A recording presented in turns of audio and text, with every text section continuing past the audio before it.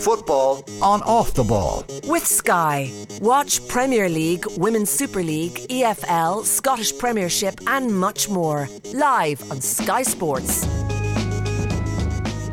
So Brian Gartland is one of the most successful figures in League of Ireland history. He is a 5-time League of Ireland winner, 3 FAI Cups, 3 League Cups, a couple of appearances in the Europa League group stage with Dundalk all over the past decade, and made his debut 16 years ago now in the League of Ireland. And his autobiography, One Last Shot, is out now. It's co-written with Mark McCadden, and I'm delighted that Brian is in studio with us. How are you keeping?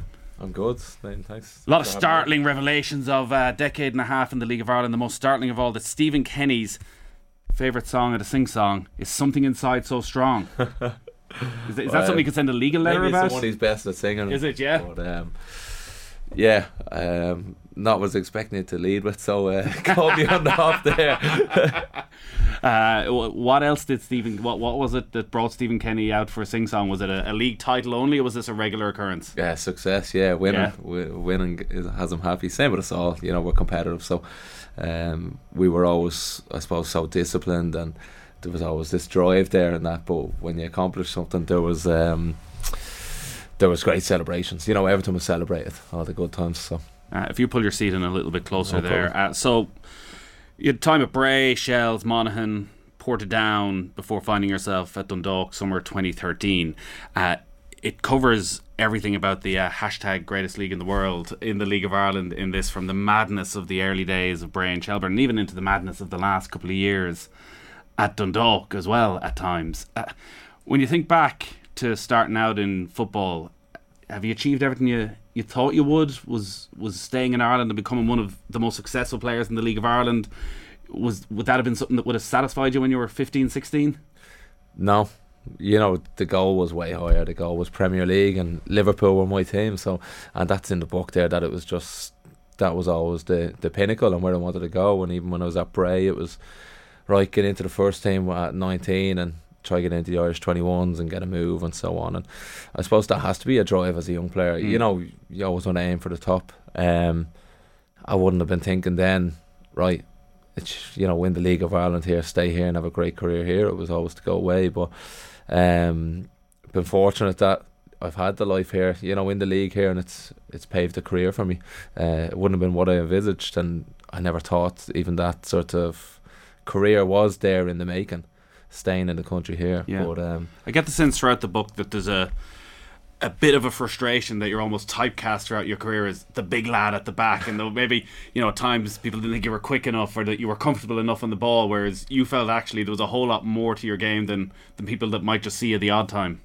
Yeah, but I suppose I have to be aware of what other people think as well. How someone else perceives you and how you perceive yourself can be different, so it's good to, I suppose, not be blind to that, because other people might be correct and I could be wrong at times. Yeah. But it's nice having people to prove wrong. I suppose that's what comes out in the book, is that they might be right, but I mightn't agree with it. So in my head, I've made a battle with them, and I want to prove them wrong.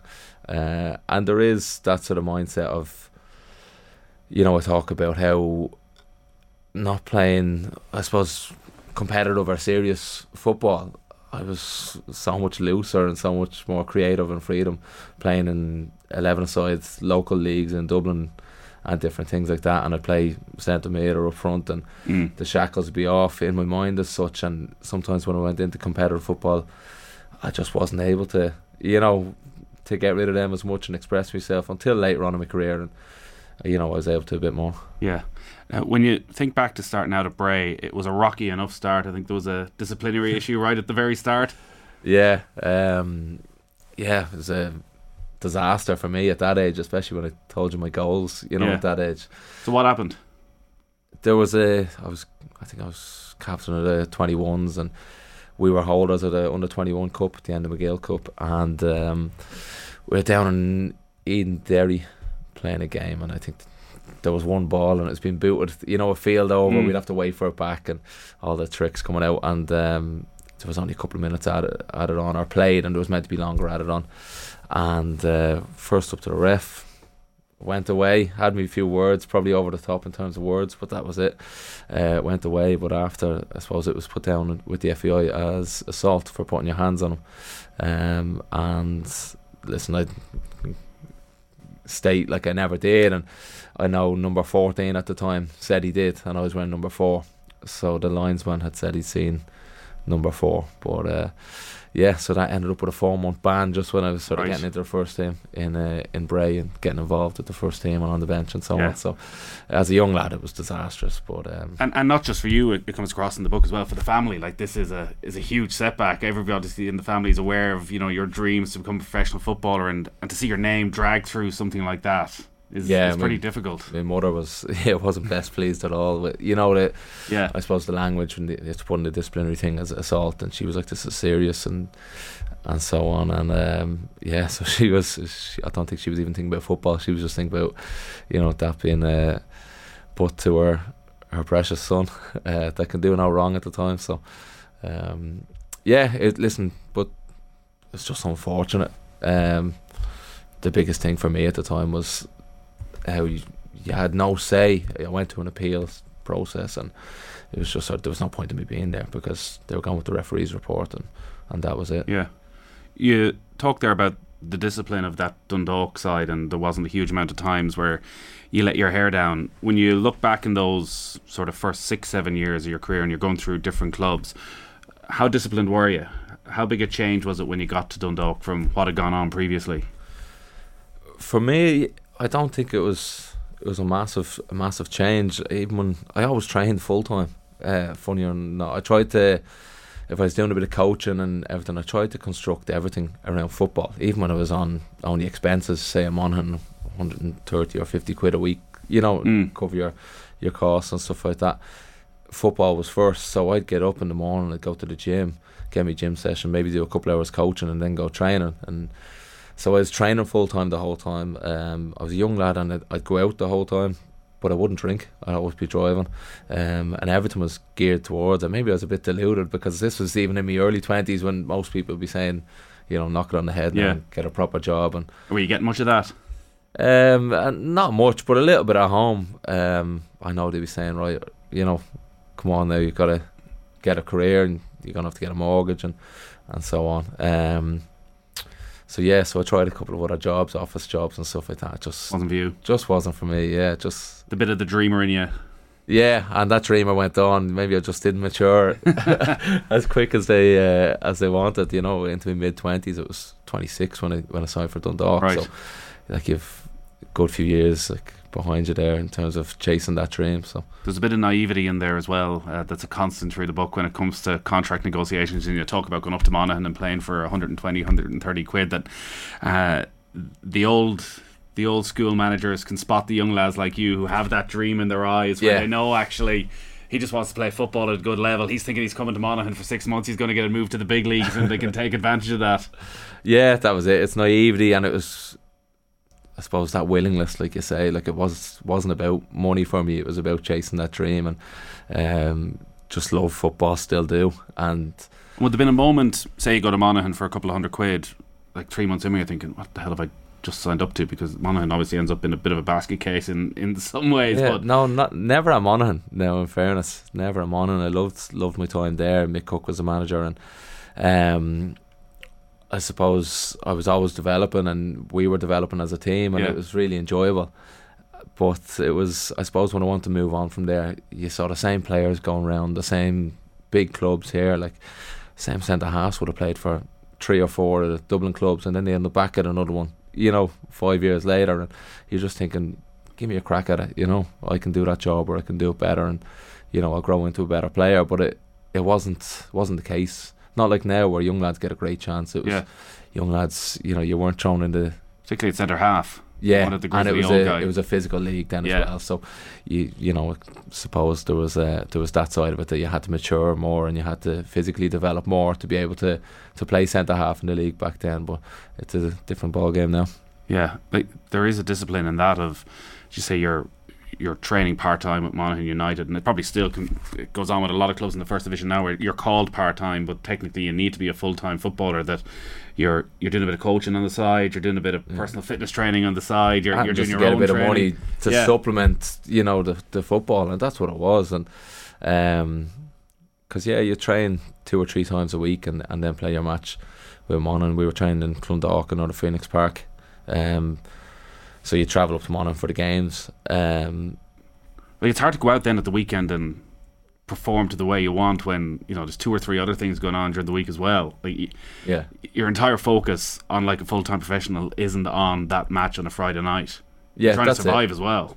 Yeah, and that's exactly it. So if you can construct everything that football is your priority and number one, and gets that devotion and gets that attention, then you're giving yourself a better chance. But so that's why it is very hard for lads, to have to work full time and then go play as well. I went and I tried it, and I found that it was affecting my football. So that's why I knocked those jobs, even if they were handy office jobs, just knocked them on the head, because it wasn't doing me any good in terms of what I was chasing. Yeah. The summer of 2013 then, and the call from Stephen Kenny to sign for Dundalk. Like, Dundalk in 2013 is not the club we think about now. How did that go? It was out of the blue completely. I've been on the phone to one club and then came off and had a voicemail from Mick Cook. He was at Drogheda at the time, and then came off that call and I had a missed call from unknown number and listened to it with Stephen Kenny. So I was like, I'll give him a call back, obviously excited, thinking Dundalk were going alright. Had a chat with Stephen and said, listen, I want to have a think about it. Obviously I'd come from the league up north, he had to get international clearance, and I think this was a Tuesday or Wednesday, and he wanted me to be involved Friday, so you'd have to do it fairly sharp.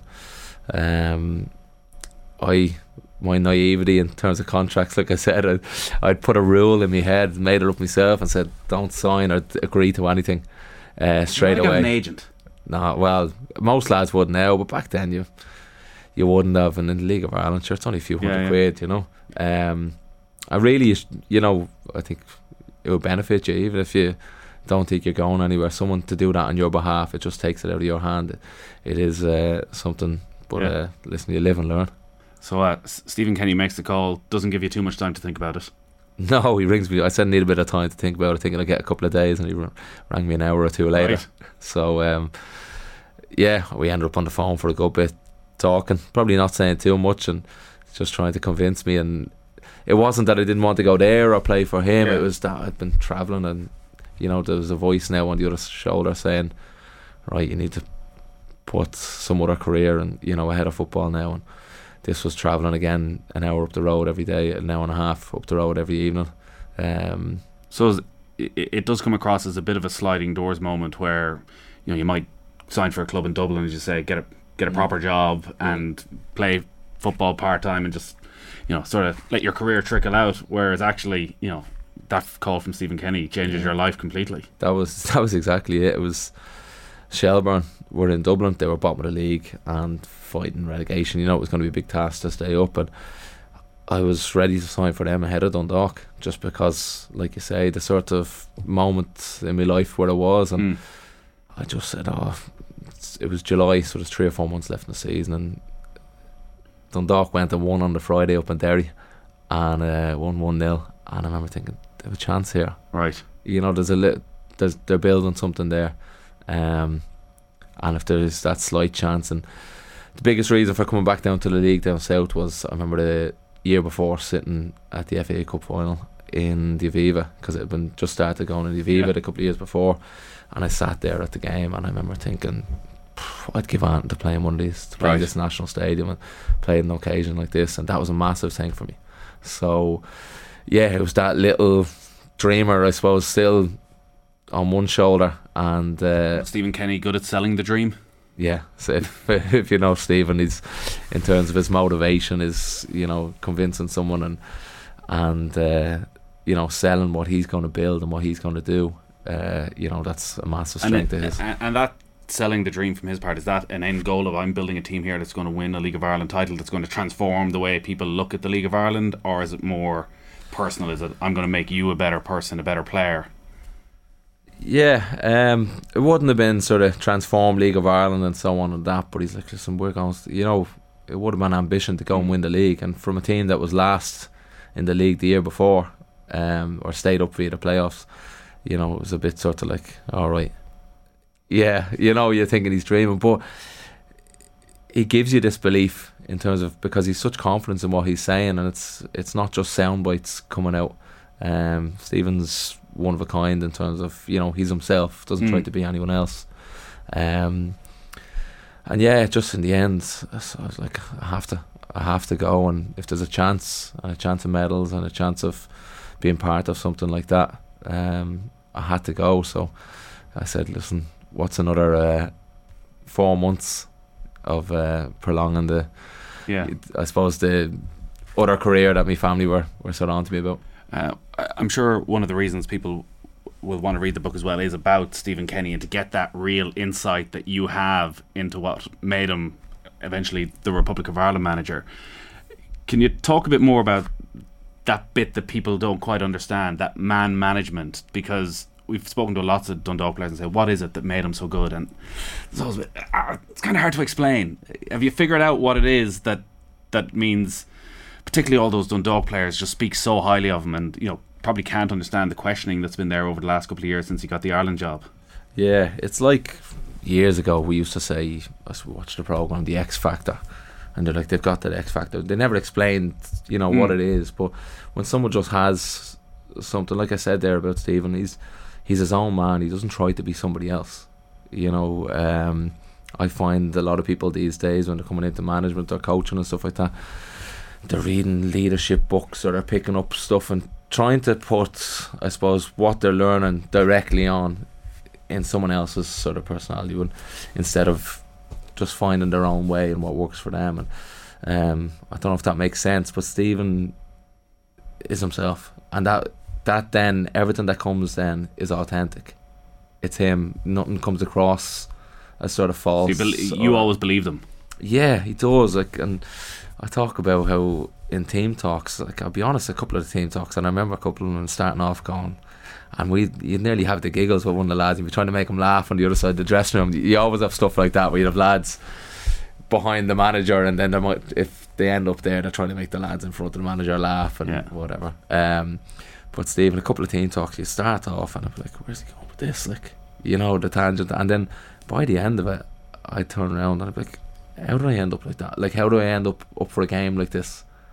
When the team talk started, off the note that it did, he just had a knack. Like I said before, I don't know if he ever studied psychology, but he seems to have a great grip of it that way. So in terms of being able to get people up for a game and I suppose get them out of whatever mood they're in, whatever thing they come in, whatever you have at home that's in your head, to change that train of thought and have you solely focused on this and up for exactly what's in front of you, is a really, really big character trait to have, in football, obviously.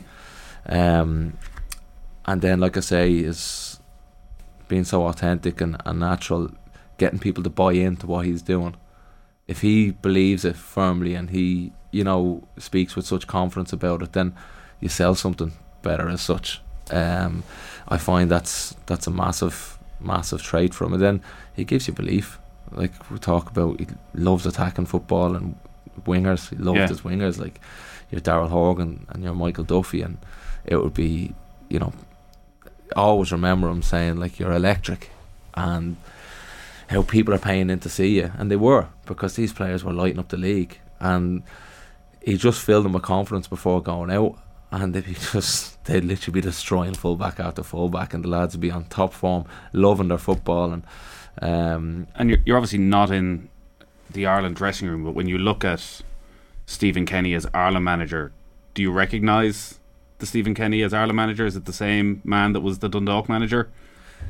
Yeah, I can see it coming out in the team.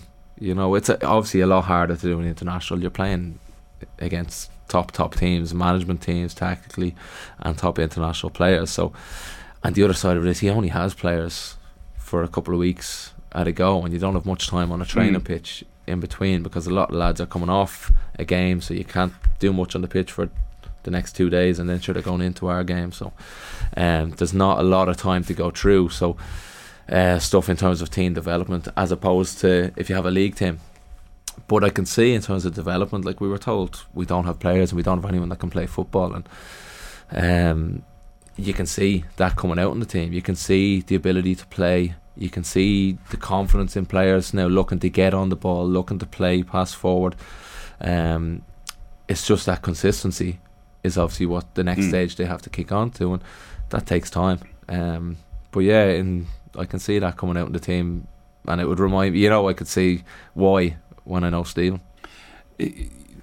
How you progressed during your time in Dundalk, like when people looked at you during the last couple of successful years, a real totemic figure at the heart of the defence, a sort of traditional Irish centre half moment, but a real leader as well. Would you have been that guy growing up? Would you have been like somebody very ambitious when you go into a dressing room, even when you were going in at Bray playing under 21s, when you went up to Portadown, someone who would have driven standards, or were you someone who needed to be led? Yeah, I think I would have been that type, in terms of that was probably a strength of my character.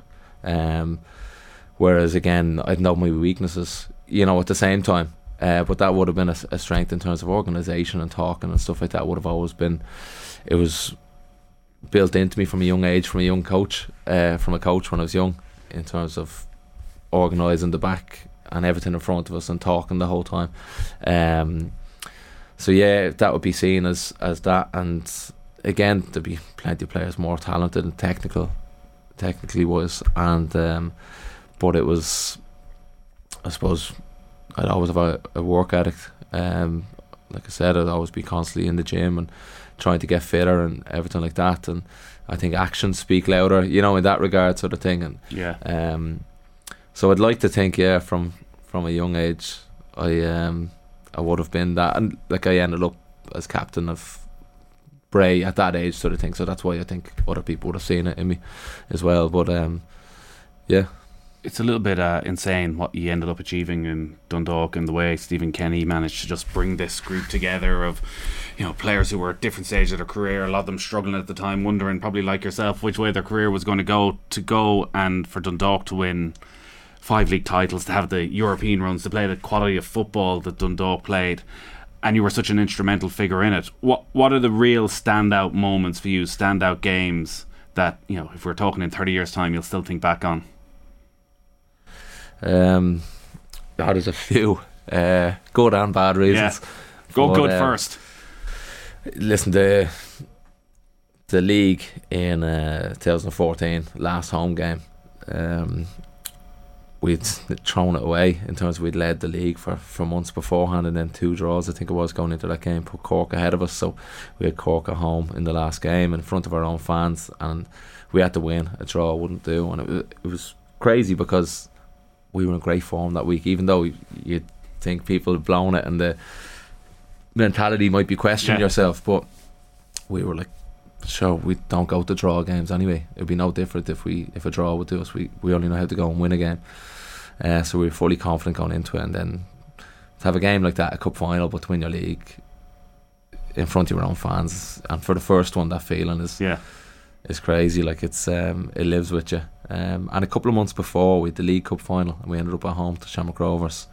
I think we won 3-2, and that was, League Cup wouldn't be obviously high on people's priority, but that was our first trophy, and it was big because it was the first taste of success, and it was learning to win and learning to get over that line, because we'd lost the Setanta Cup final earlier on that year. So the first ones, in that couple of months were massive. Then when you go into European games, that's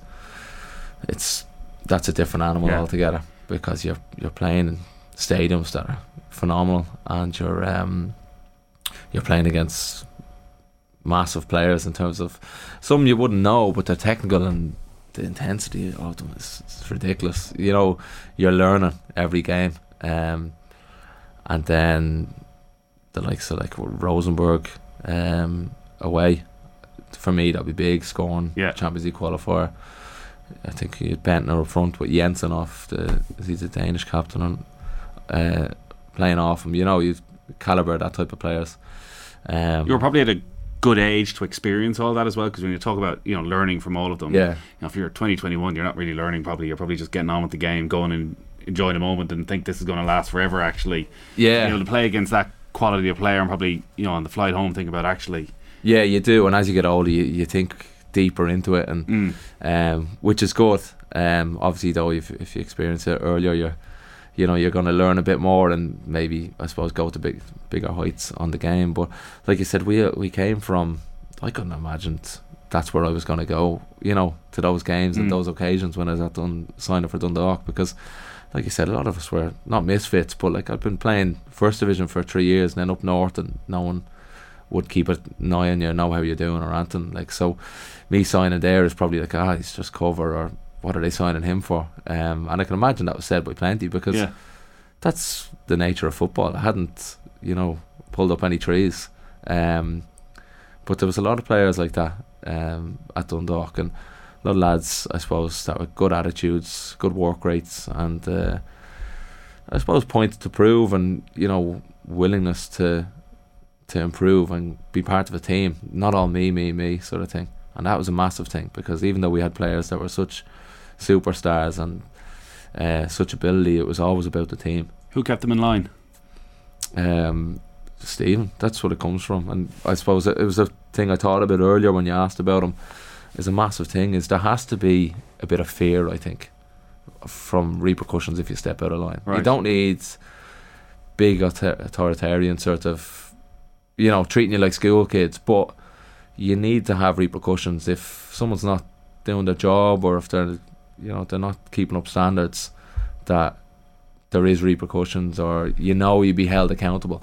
And I think that's a massive part for it, is that Stephen's on top of all that stuff, but not treating you like a little kid, Well, he had to stay on top of you, because throughout the book, any chance he had to go out in the lash, you were taking it. Listen, we had plenty of nights out, and plenty of during the year, but it was always at the right time. There wasn't stuff like you'd have a week between games if you were out on a Saturday night. And it wouldn't be a whole weekend rollover and stuff like that. But if it did get on top and got too much, it would be pulled up on. The Football Pod on OTB Sports. Do you still listen to the Football Pod, or is that like texting your ex? Absolutely. As I often said, I'm jealous that O'Donoghue was so good, the little whore. The Football Pod is available every Tuesday exclusively on the OTB Sports app. Football on Off the Ball. With Sky. Watch Premier League, Women's Super League, Scottish Premiership and much more live on Sky Sports. You were a proper goal-scoring defender. Still are a proper goal-scoring defender. It's not done yet. You're obviously still playing. It's been a while since I scored. What was it? 2 league-winning goals. Obviously, you mentioned the goal against Rosenborg. So many big goals throughout your career. And you talk about sort of thinking about it the night before, trying to have that vision of you scoring the winning goal. I was thinking of someone like Shane Duffy, who often you talk to after Ireland match, and he'd be devastated that he hadn't scored. At the centre half, where because he knows he's such a big presence. Got that sense with you as well, that you felt actually that you should be scoring 7, 8, 9 goals a season. Yeah, and that was it. And Stephen then would sort of put that on you as well. When you did start scoring, the target would always just keep going, and it'd give you belief to get it as well. Like we do finishing. I was always doing the finishing after training with the rest of the players, usually attacking players. I loved doing it, but Stephen be celebrating goals. The buzz on the training ground was brilliant that way. In terms of like if it came off on the training ground and a good move and a finish and that sort of thing, Stephen he'd be buzzing. He'd be celebrating a goal like he scored, that sort of thing. And listen, there's no better feeling than scoring a goal. Even like I'm a centre half, and I probably shouldn't be saying that. Pride yourself in clean sheets. You do, and you love it. But scoring a goal is just like it goes back to the little lad's dream. When you're a kid and you score a goal and you're thinking it's on match of the day, or it's playing for Liverpool. But I had a fortunate to have a good few years of a good few goals, but credit must go, and I always have to say it, to the delivery, because we had set piece takers that were, I knew if we set screens and we had little movements and stuff, the ball would be there, and the timing of the ball and the timing of, so it's not just you know, I'd love to say it was just, I was great at scoring goals, but there might have been 2 other lads with me doing movements and doing setting screens or little rolls, and then there'd be another lad somewhere else and he'd be doing a run to take somebody else out of the area, and then the kicker would be going off a specific time of that person doing the other run, and they have to hit a specific area, and it all has to be timed and coordinated, and so there was a lot involved in it. A lot of repetition. Yeah, a lot of repetition and a lot of concentration. The relationship with Stephen Kenny, it did end up being somewhat fractured towards the end of his time at Dundalk, and what probably should have been maybe the best season of your career, there were a couple of really difficult moments. There's a Cruyff turn against Zenit St. Petersburg that probably wasn't the most advisable at the time. That not in the snow, no. Not in the snow, that I'm not sure Stephen Kenny will ever fully forgive you for. And I was watching it back, and in fairness, he probably has a point. What were you thinking with that? Again, is that the... no, you're not thinking about clean sheets, you're thinking about actually the superstardom. Or was it just a bad moment at a bad time against it's just top quality opposition? Yeah, that's it. You get punished at those levels, like I say, the intensity. You're doing Cruyff turns all the time in the League of Ireland and getting away with it. I think we had a free in our own half, so like we're not ones to just sort of route one and send it long. They maybe should have. It's not long before half time, but I was thinking banging into Shazy, banging out the other centre half, we keep it and play as we do. But in hindsight, when you look back, and it's easy when you look back in the video and you see where everyone's positioned, the fullbacks were gone up higher and so on, so the option wouldn't have been on and that. And then I was sort of caught on the hop when the ball was fizzed back to me. I sort of look, usually I'd look maybe at the fullback, but if he's up higher, it's not on. So you should probably just boot the ball. But again, that wasn't, I suppose, where the head was, and just thought I'd check back, and wasn't the best decision. So. And like I said, when you're playing in stadiums and things like that, like there's a moment when that happens, and I know it's nearly like in a movie, and you sort of slip, and it's like a wave, because the noise, all the Zenit fans, literally, I don't know if there's 70,000 or what, and it's a real old school stadium with these massive floodlights, like Friday Night Lights type thing coming down, and I just remember this sort of wave of noise coming, and those boys, Giuliano pounced on the ball, I think it was, and they just intensity coming forward, and you're just thinking, shit. Sorry, I probably shouldn't be doing that, but that was the sort of moment, in thing, and that's, listen, a lot of great moments in playing football, and that's how we played. So you've got to take the bad with the good. A lot of good moments, but it's obviously one of the biggest games you will have ever played. It's the Europa League group stage game at Zenit St. Petersburg, a giant of the game. Stephen Kenny's reaction was like he went all in on blaming you for that moment, which I was quite surprised by, because it seems somewhat out of character of everything that had gone before. I'm sure you'd made other mistakes throughout your time. Yeah, listen, centre half, you're always going to be. Why it was quite shocking, and you seem to take it particularly personally. Yeah, it's probably because I was hurting myself so bad. You know what I mean? I hold myself and expectations and standards up, and like I say, it was such a big game, so I'm hammering myself as it is. And you don't want any more on top of it, sort of thing. But that's the job. Like I said, you make mistakes. All centre halves have, and lead to goals and stuff like that. And I probably did get, I suppose, stuff highlighted before when I made mistakes for the goals, but I took no notice of it, because it wouldn't have been, that important as that night, sort of thing. So, at the time, yeah, just like I said, we were in a different stratosphere in terms of attention, in terms of going from playing League of Ireland to playing at that, and we were competing in the group.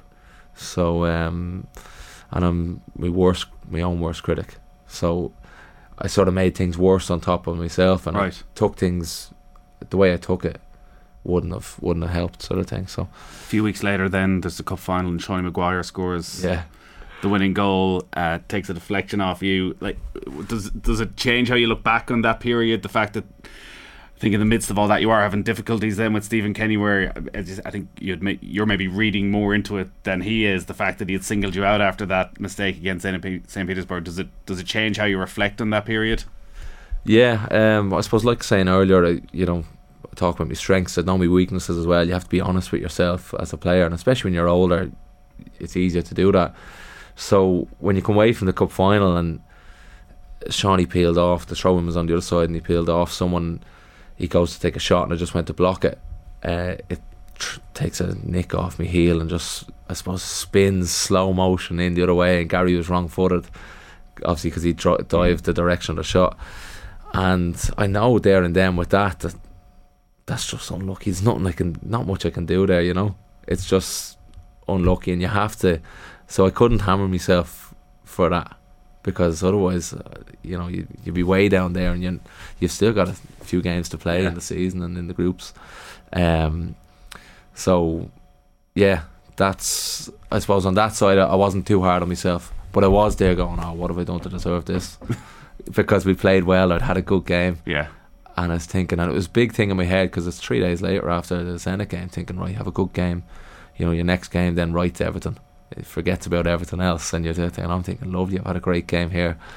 And we were, I suppose, I thought the better team in terms of looking more likely to win it.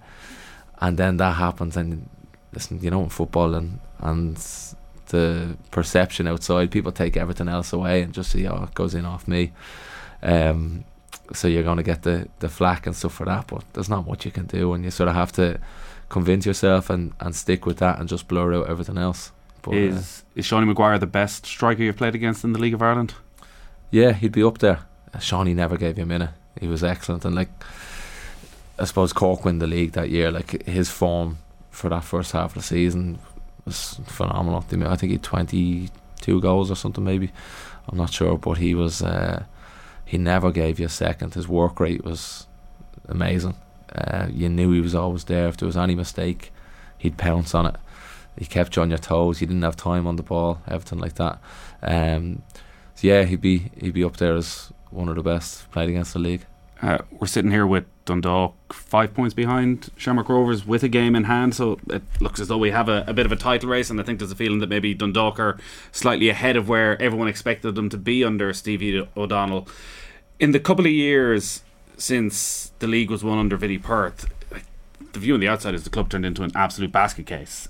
Filippo Giovagnoli comes in, some of your best players are leaving to sign for your biggest rivals in Shamrock Rovers. Nobody quite sure who the manager is, who the head coach is, what Jim Magilton's role is, how much influence the American owner wants. Does Bill Hulsizer want Gary Rogers taking corner kicks and crazy stuff like this? Been in the midst of all that as the senior player and as somebody who knows what it takes to get to the very top of the League of Ireland. What was that period like for you personally? Frustrating is the main thing that comes to. Like when you go through it there, it's all in the space of a couple of years. You know, everything you've just mentioned there, it was so frustrating, because my thing in my head is, if it's not broken, you know, don't fix it. And everyone there was these wild ideas, and like you said, is there a moment where you went from thinking, wow, this investment is going to bring us to a whole other level again, where we'll be, you know, without question, the dominant force in the League of Ireland, but Europa League football is going to come year after year. Maybe we can start thinking about qualifying for a Champions League group stage, where you go from that sort of mindset to, like, this has become a basket case. Yeah, and I think that's where someone lost the run of it, in terms of, you've still got to win the league. So you've got to have people there that know how to win the league, know how to win the League of Ireland. So when you're bringing in, they're saying, like, we want to sign European players. That's grand, but you need to be in Europe, and you need to be in the Champions League to have a good run at Europe. So you need to be proven. You need tried and tested lads that know what it takes to win. And unfortunately, every footballer goes, you know, through spells, whether they be hot, cold, or a little bit off it. But all of us, I suppose, were being questioned, that were there, and, you know, proven winners that win the league. And like you said, the lads that go to Shamrock Rovers, they'd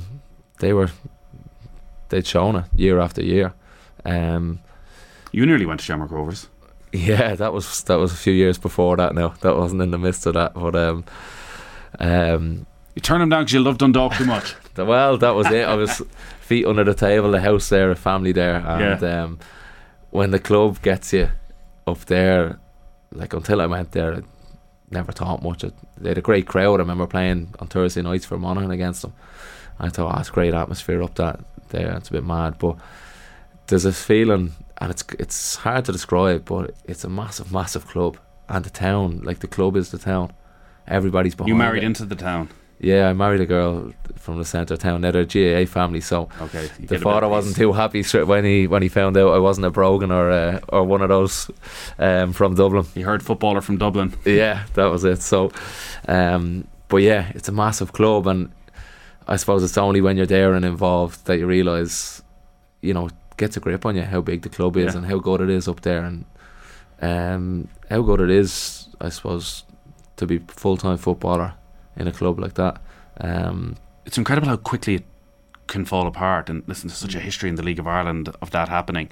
Like I mentioned, the Gary Rogers maybe taking corner kicks there, something like that.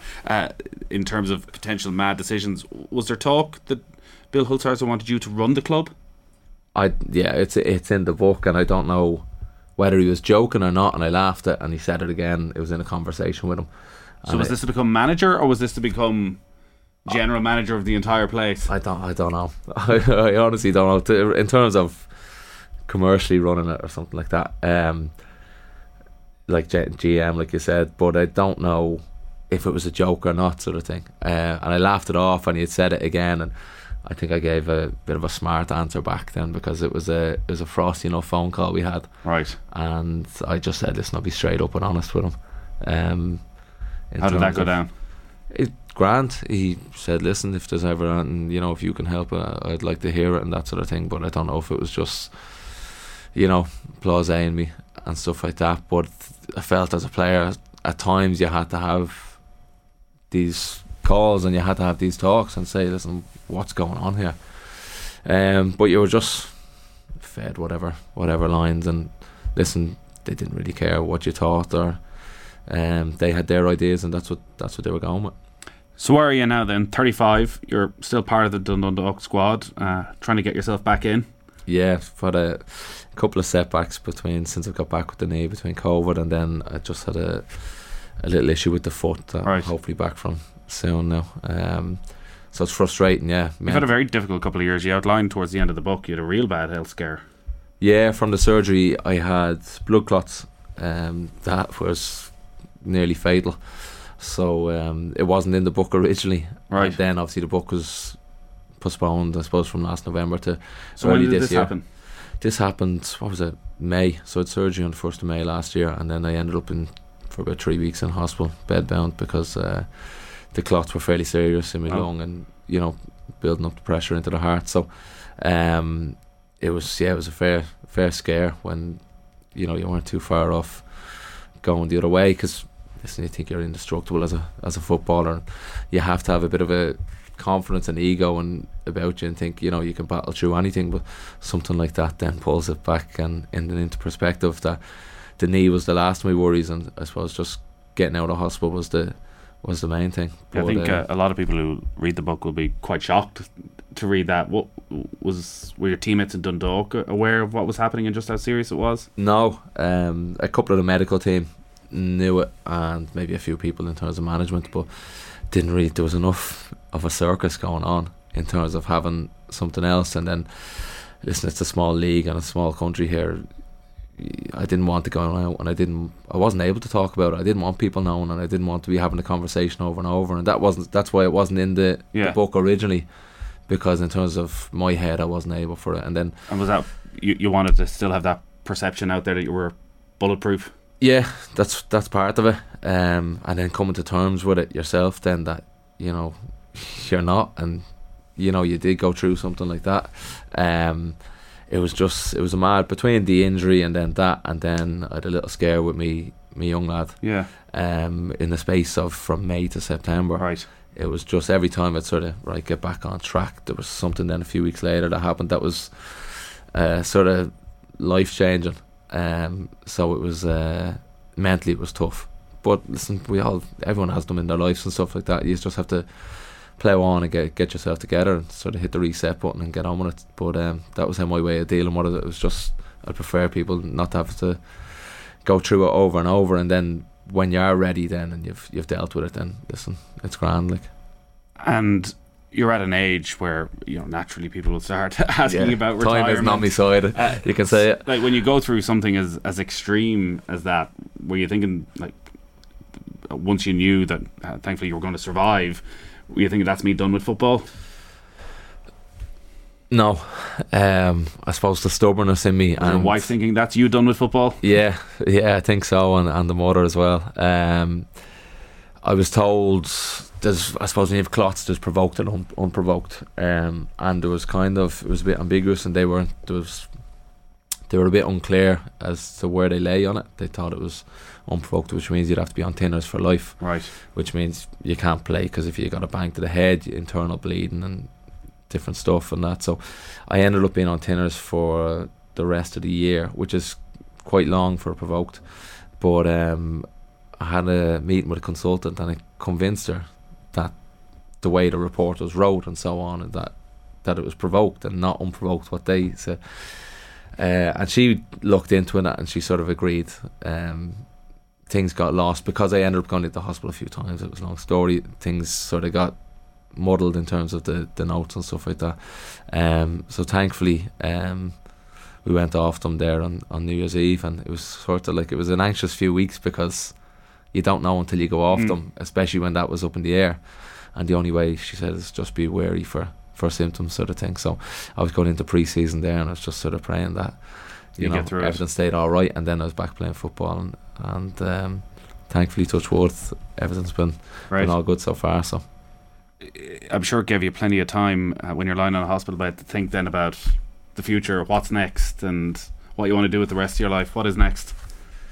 I don't know. I've got a few businesses. I started a business then a couple of months later. I don't know why I did it myself. It's a food company called Nude Foods, and I have a sports recovery unit in Junction 6 there in Castleknock. So I've got a couple of things on the go already, but kids have come. I have 2 kids under the age of 3, so that then changes perspective for me, even since I've set up the businesses. So it changes the whole time. But in terms of football, I just taking it as I go, and want to make the most of whatever's left in this career, and be part of, you know, there's something happening in Dundalk now.